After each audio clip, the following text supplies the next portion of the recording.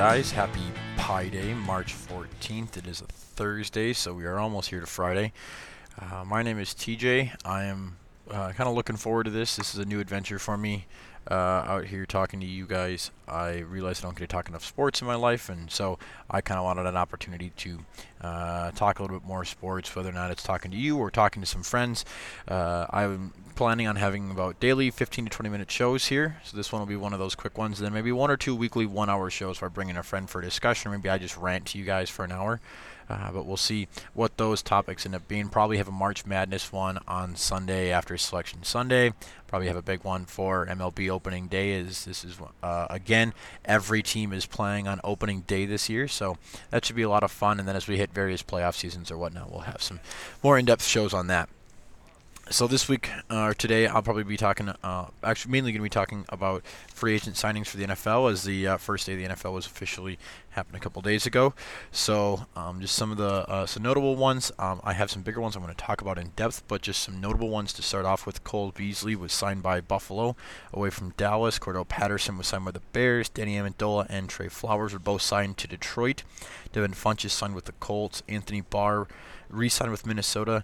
The Jets, he had initially said he was going to sign with the Jets, then went back to Minnesota, so the Jets aren't really too happy with Minnesota after the whole Kirk Cousins issue last year, and then Anthony Barr this year. Earl Thomas was signed by Baltimore. AP re-signed with the Redskins. I only bring this up just because he's such a dominant player, and he'll be working out with Case Keenum. So when the Redskins head over to U.S. Bank Stadium to play Minnesota, that's going to be an interesting one for them. Tevin Coleman was signed with the 49ers. Jason Witten came out of retirement to sign with the Dallas Cowboys. Carlos Hyde signed with the Chiefs. Tyrod Taylor signed with the Chargers. And Josh Gordon, who I'm going to spend a whole discussion on maybe in a couple days, got a tender from the New England Patriots. Someone can, if another team wants to send out an offer sheet for him, and the Patriots don't really submit to beat it, he will be moving out, but that's doubtful. His Josh Gordon's contract will count towards the New England salary cap this year. So those are just some of the more notable ones that I saw on the list this morning, but there are some pretty big ones that I want to talk about a little bit. I'm going to start off with over in Baltimore, Terrell Suggs. He is moving on. He's signing with the Arizona Cardinals, but this is going to be the first year since the Browns moved to Baltimore in '96 that the Ravens will not have either Ed Reed, Ray Lewis, or Terrell Suggs. That's a huge thing for them, end of an era over there in Baltimore. But they filled in a little bit on defense as well. They signed Earl Thomas as a safety. He was the last member of the Legion of Boom over in Seattle, so that's again an end of an era. They also signed Mark Ingram away from New Orleans. New Orleans did sign Latavius Murray away from Minnesota, and they re-signed Teddy Bridgewater. He left money on the table from Miami. So it's just interesting to see what they're all doing down in New Orleans. Drew Brees' contract was readjusted to open up some more cap space down there for them, and so we'll see how New Orleans does this year. But Ingram is going to be definitely a boost for these Ravens running crew. Gus Edwards and Ken Dixon, they're not a star level running back. You got Ty Montgomery a little bit that can do some damage in open field. He was a converted wide receiver back when he played for Green Bay. But Ingram will be definitely one of those guys that is just going to punch his hole through the offensive line. He'll get you those 3 yards. If you need 2 yards, he'll get 3. If you need him 4, you'll get 3. So that's the kind of running back he is. He's a great steady back. A lot of touches. He'll get you where you need to be. Some more notes out of Baltimore. They moved Joe Flacco to Denver. They're sticking with Lamar Jackson. He is the guy now in Baltimore. With Flacco heading over to Denver, Case Keenum was sent to Washington. I talked about that a couple of minutes ago with talking about Adrian Peterson re-signing. So that'll be interesting to see who starts there, Case Keenum or Alex Smith. Both those guys have starting quarterback contracts, and so it's going to be a waste of money for whoever. So I can see one of them getting traded here before the season or someone getting cut. So we're going to move over to Cleveland here. They've got a lot of stuff going on. Sheldon Richardson was signed over from Minnesota. He's a great pass rush presence. He's going to be great for that D line for Cleveland. He's definitely going to shore it up. He made the most out of a proven contract over in Minnesota. I mean, Richardson really succeeded in the Mike Zimmer defense, so we'll see what he can do over there in Cleveland. Cleveland also made one of the biggest trades of the offseason. They got Odell Beckham Jr. They're giving up Jabril Peppers and Kevin Zeitler with a 2019 first-round pick. That's the 17th overall, and the third-round pick for the 95th overall. And they're getting Odell Beckham Jr. and Oliver Vernon. Obviously, Zeitler and Vernon are definitely just trade pieces. They're just a part of it to kind of even everything up. Jabril Peppers and OBJ are obviously the big points of that trade, but that is a huge trade for Cleveland. I can really see them doing well. I mean, right as it was, they were already doing decent in their division. They'd moved up to third place in their division. They were 7-8-1. They were almost 500 team after going 0-16 the last 2 years almost. And with Pittsburgh moving a lot of guys out, like Antonio Brown and Le'Veon Bell and whatnot, I can definitely see Cleveland getting up and over Pittsburgh this year, getting that number 2 seed, or the number 2 spot in the division. And you never know. I mean, Baltimore, they had a lot of stuff moving around. We'll see how Lamar Jackson does over the course of the entire year, but Cleveland may very well win that division. That is weird to think about. The AFC North might be going to Cleveland. I don't really want to take that pick just yet. We'll see how the rest of free agency and mini camps roll around. But look for them to kind of stick around there as a dark horse. AFC North winner. They very well could be in the playoffs this year. So I did mention Antonio Brown. He's going to Oakland for picks. And that's just an interesting play. Oakland is all over the map with their philosophy on how they want to play football. I mean, the number one guy over there so far right now this past year was Jared Cook. Cook had 68 receptions for just under 900 yards, 13.2 yards per reception with 6 touchdowns. I mean, Antonio Brown definitely has better stats than that. 104 receptions, 1,300 yards.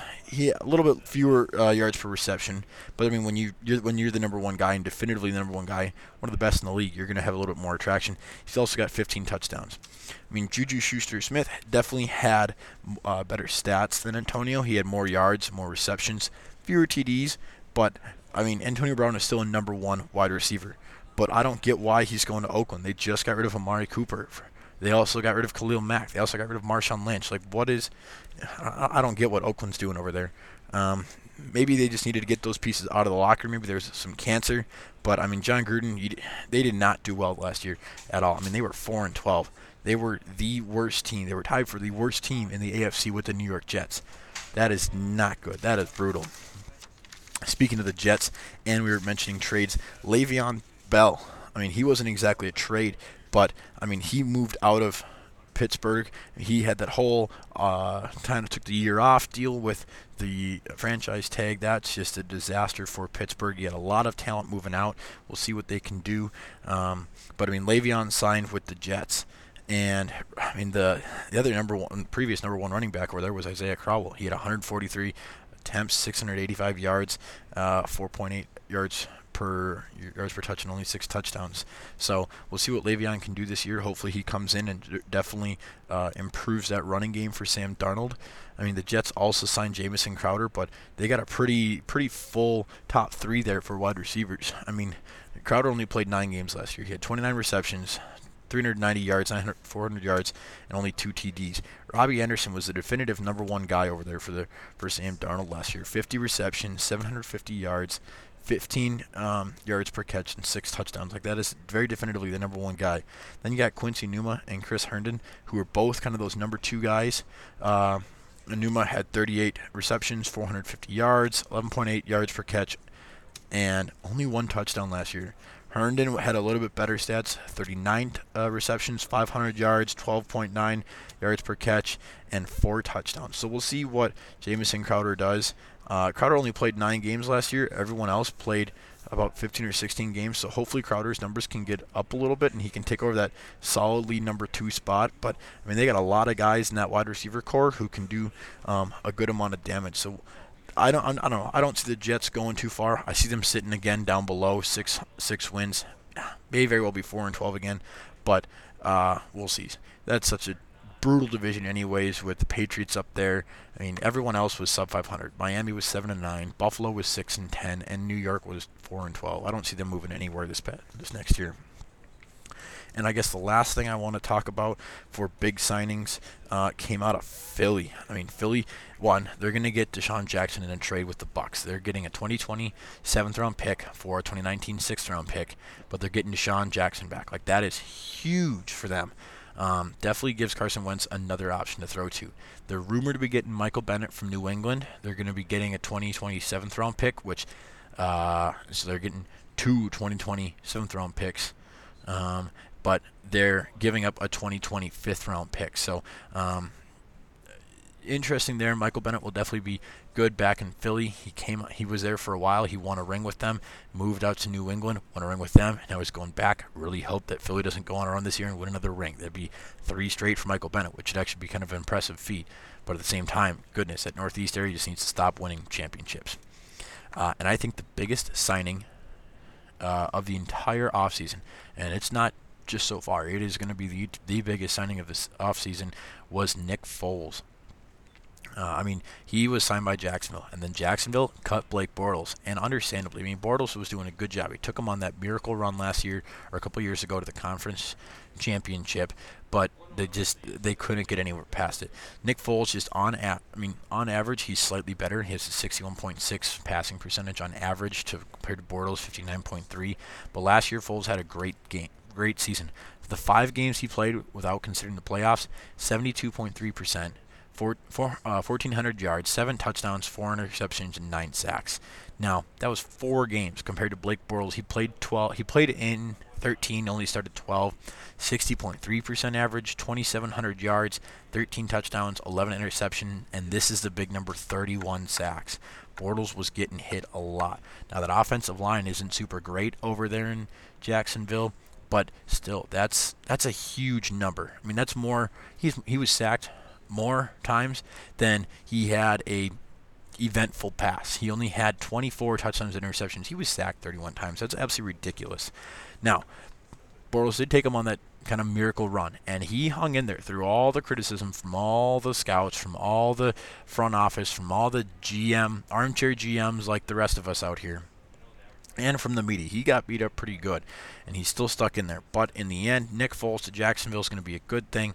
Hopefully Nick Foles is going to stay above his career average of about 62%. If he can stay around that 70% area, that might be pretty good for Jacksonville. I mean, they got some good guys on to surround him with. But you know what? That is the biggest signing of the offseason. Bortles getting cut, that's a definitely improvement if Nick Foles can stay where he's been at. If he can stay where he's at the production level that he's been at up in Philly, it's going to be absolutely huge for him. So I'm pretty excited to see what they do this year, Jacksonville.